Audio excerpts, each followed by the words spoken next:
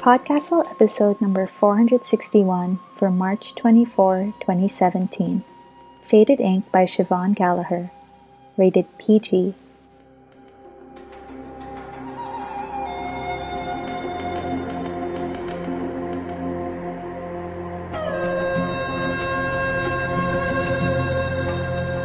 Hello and welcome to PodCastle. I'm Isabel Yap, this week's guest host. I'm a Filipina writer of short fiction and poetry, and the secretary of the Clarion Science Fiction and Fantasy Writers Workshop. I'm very pleased to be guest hosting today's episode, which is part of ARTEMIS Rising 3, a month-long series in which the Escape Artist podcasts celebrate the writing of anyone who identifies as a woman, as well as our non-binary authors.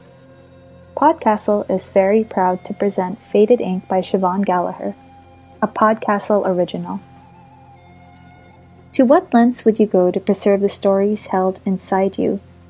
How obsessive can a person become about finding the right medium to tell a tale? Among the different paths a life can take, which thread is the one bound to your fate? And are there lizard people in space? These are some of the themes being explored in today's tale. Today's story was written by Siobhan Gallagher. Siobhan is a wannabe zombie slayer currently residing in the Forever City. Her fiction has appeared in over 30 publications, including AE, the Canadian Science Fiction Review, On Spec, Abyss and Apex, the anthology Unidentified Funny Objects, and Grimdark magazine. Your reader today is Setsu Uzume. Setsu spent her formative years in and out of dojos. She also trained in a monastery in rural China, studying Taoism and swordplay. She is a member of Codex and Sifwa. While she has dabbled in many arts, only writing and martial arts seem to have stuck. Find her on Twitter at katanapen and online at katanapen.wordpress.com. Now hold on to those threads of fate and enjoy the story. Fated Ink by Siobhan Gallagher. The front door goes ding-a-ling, and in walks a young woman with bouncing blonde curls, bright blue eyes, blemish-free skin. The picture of perfection, some would say. But I know better. I've seen girls like her, and I'll see a million more, all optimistic, hope-filled bags of flesh. Then they come to me, and that changes everything. The young woman points to a sign in the window, says something about wanting a tattoo above the crack of her little ass. Charming. I want to say, honey, you don't want one of my tattoos, but the rash under my right arm erupts, black blood carving lines into my flesh, and I bite down on a scream. When done, the image is a raw picture of the young woman. I look up and the woman isn't even here. Not yet. She's on her way, just past the old ice cream burger joint on 5th Street. I could close up shop, delay her ever getting a tattoo, but what could you do that fate hasn't already put in place? So I sit back, fan my rash-turned tattoo. The front door goes ding-a-ling. The minute that woman steps into my shop, I see all the different threads connecting her to different fates. Another one of those anomalies that I have to take care of.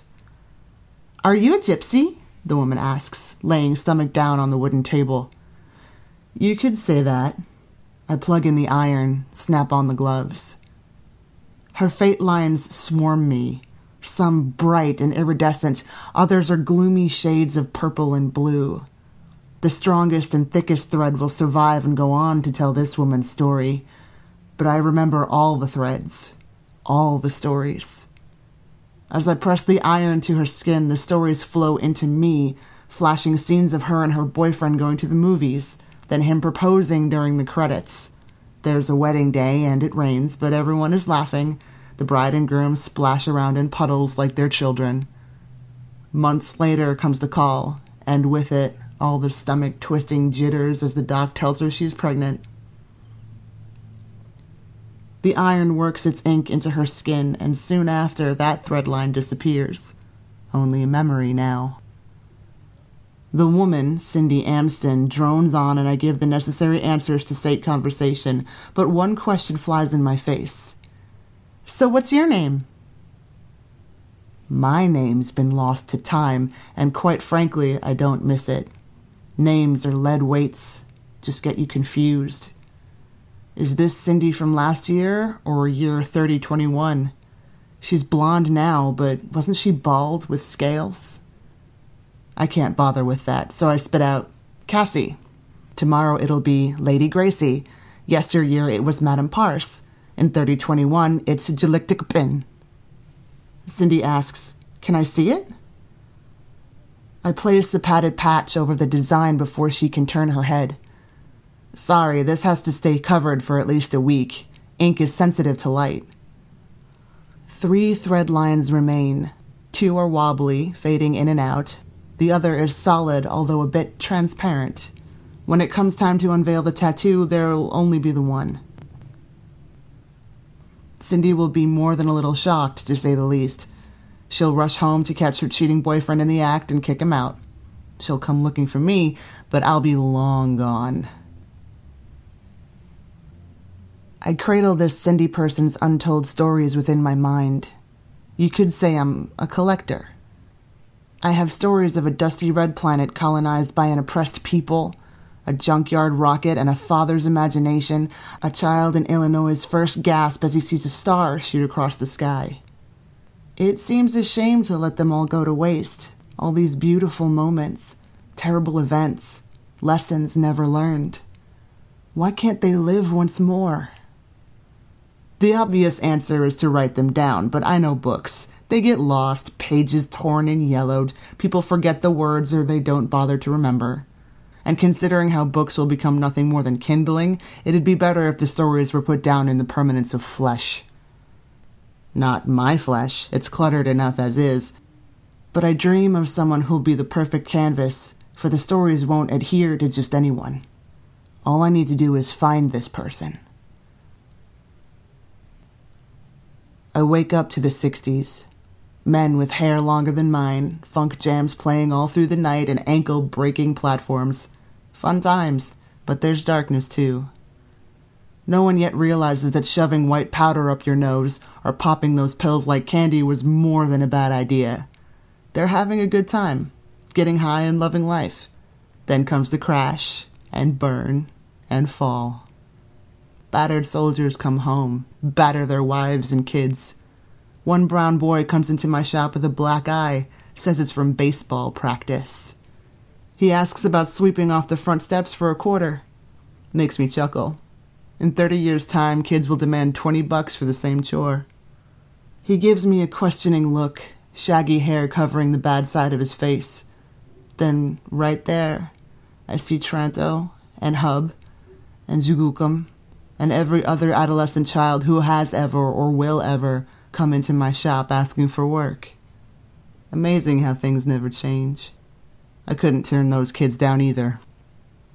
Nathan comes every other day to sweep, water the potted plants, pick weeds growing in the sidewalk cracks. Anything to stay away from home. I up his pay $1, which is a gold mine to him. First time his amber eyes saw Washington, he gaped at the bill for a good 5 minutes. Now he thinks I'm selling crack under the counter. There's a few threads wiggling around him, none of them looking pretty. It takes all my willpower not to go walking down his timeline. I know I'll cut my feet on the broken path, sidestepping puddles of sorrow, breathing in an atmosphere of rotten, burning eggs. But maybe if I keep giving him the money, he'll save up and move on. Leave the garbage behind. It's a wishful thought. Another rash. This one explodes across my thigh, leaves me doubled over. Blindness, rocking back and forth. Footsteps. Nathan's. I see him out of one watery eye. He comes running over. Where does it hurt? Just... The word squeezes itself between my teeth. He runs to the back, returns with an ice pack. All I can do is extend a hand, and he shoves the pack into my grip. I slap it down on my thigh, pushing hot burnout with cold burn. He sits on the floor, starts talking about his day at school, what his friends did and said. My mind goes tumbling through the details. I whisper, Tranto, Tranto. No, stupid, it's Hub. No, it's Jukum. But Jukum doesn't play baseball, or does he? Does baseball even exist in 3021? What year is this? He tilts his head and frowns. It's 1969. Right. I nod, slow my breathing. And you're Nathan. Do I need to call the hospital? No. I swallow. A hard, dry swallow, find enough strength to sit up. The fact that he knows what to do in this situation is scary enough. I'd hate to think of all the times his mother has suffered a punch, a kick, a threat of worse to come. He still sits there with a worried expression. I put on a smile for him. Honest, I'm fine. It's just these, flashbacks. Some hurt worse than others. Oh. Then his gaze follows the length of my arm, skin soaked in 1,000 faces. My customers, I explain. To remember them by. That's a lot of them. Well, I've been around. I get to my feet and he does too. Come on, I'll buy you an ice cream. It was bound to happen, what with living all these existences. Things would get jumbled. I feel the memories seeping out of my ear as I sleep, and they're in my tears as I cry in frustration, and in my breaths as I exhale. I've thought and rethought about sewing shut all my orifices, anything to stop from losing all these stories. And myself. Even now, the ice cream parlor shifts from a dinky little place with its cracked white tiles, shuddering ventilation and lumpy seats, to a high-rise apartment made entirely of crystal, overlooking a yellow sea. And I'm sitting across from a lizard man, and we're sharing a bottle of alcohol, which stabs my tongue each time I sip. But it's a delicacy here, this alcohol, and this view. Then the stabbing turns into soft, strawberry coldness. The only view I have is the ice cream shop's parking lot and a rundown 7-Eleven across the street. You sure you're okay? He looks up at me, eyes wide and scared, ice cream half melted. I have to bite the inside of my cheek to keep from wandering off. Keep focused. Keep focused. This is Nathan, 1969. Nathan, 1969. I'm fine, I was just remembering something. I remembered something too, about a story my grandpa told me. He says, pushes a slice of banana around his bowl. Oh? Yeah, he says it's true, but no one believes him. He said he met a man completely covered in tattoos. The man had lost his job and needed a place to stay, so Grandpa let him stay there for the night. While the man slept, Grandpa saw the tattoos change. He swears it. Changing tattoos? What of, did he say? I find myself leaning close, rewinding his words over and over, covered in tattoos. Changing. Mars and space and people's lives. He says they were stories. Stories. I touch my temple and conjure up such images, and the more I focus on them, the clearer they become. Red dust in my mouth, an angry buzz in the air, spaceships taking off. Oh, how my hands ache to grab a hold of that man's flesh and work my magic over every single inch, till there's not a blank space left, till every story has been spilt. Did your grandpa describe the man at all? He sits a little straighter, mouth working as though it's doing the thinking.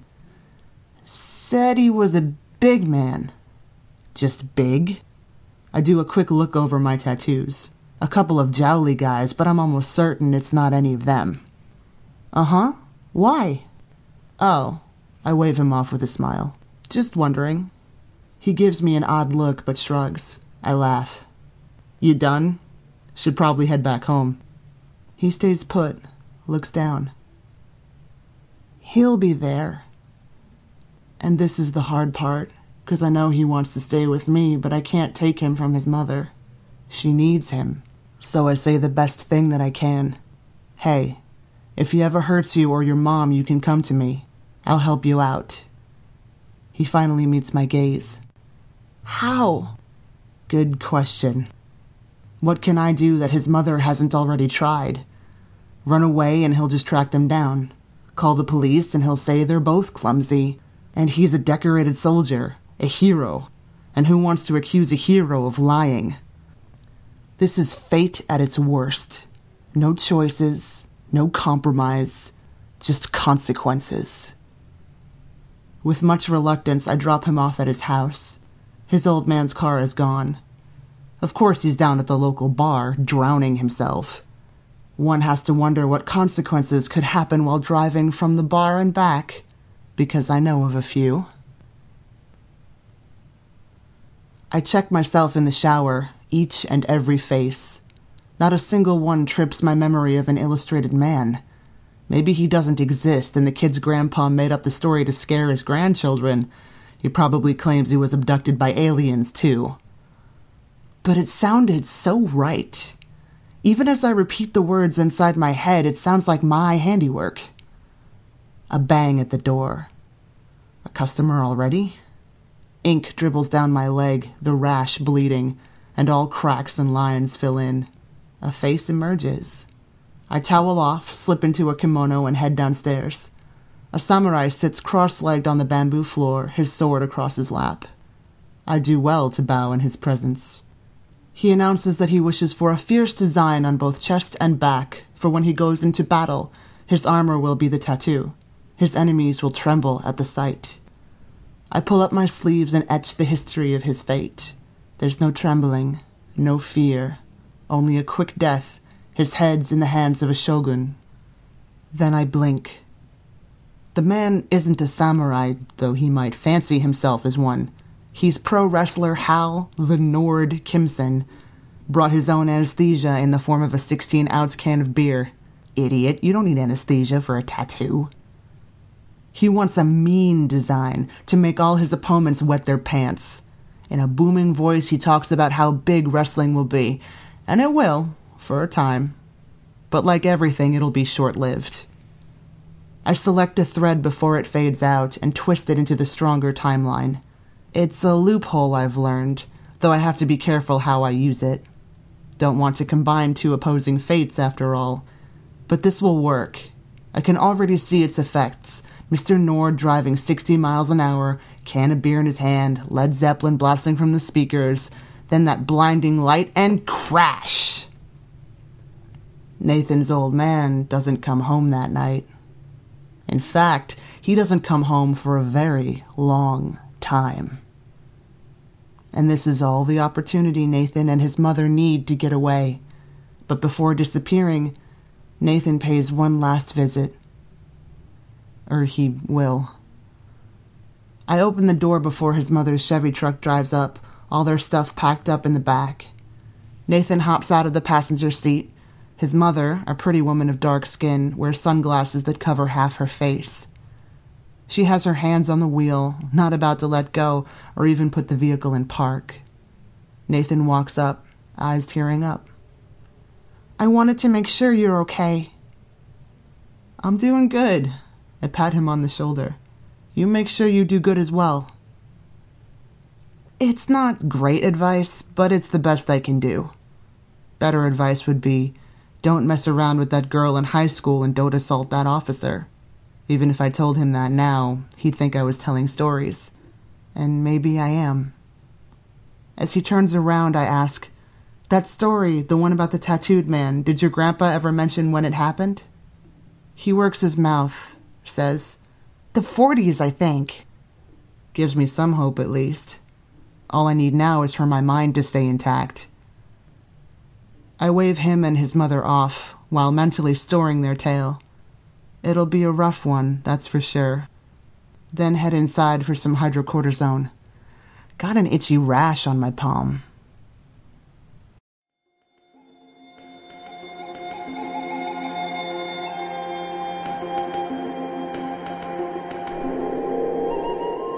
And welcome back.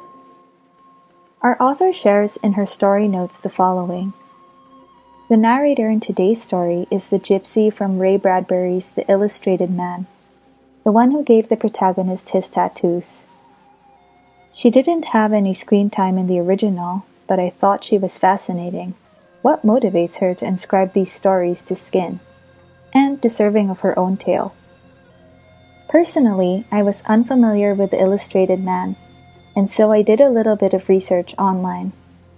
I really appreciated how the author created a whole character and mythos for this protagonist, even if she had barely been given any description in Bradbury's original work. This was a very physical, visceral story, and always surprising. I like how our time-traveling narrator is unreliable. She is portrayed as compassionate, but in some ways her obsession over finding the perfect canvas for her stories is also incredibly selfish. I greatly enjoyed that duality present in her character. Another thing I liked was how the story plays on our fears about our destinies. How it's pretty frightening to learn how we will live and die, and how knowing our fate may not mean that we can change it.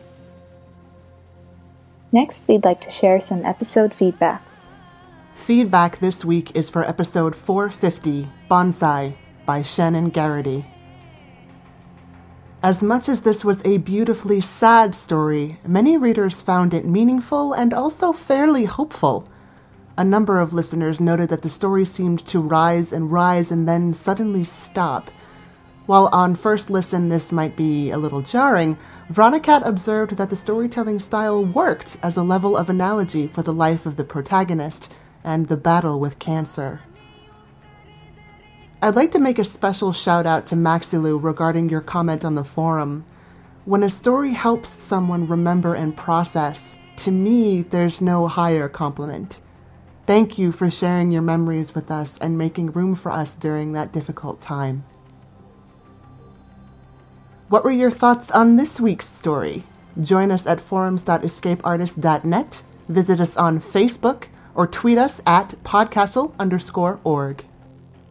Thank you for those comments. We hope you visit us and let us know what you thought of today's story. That was our show for the week.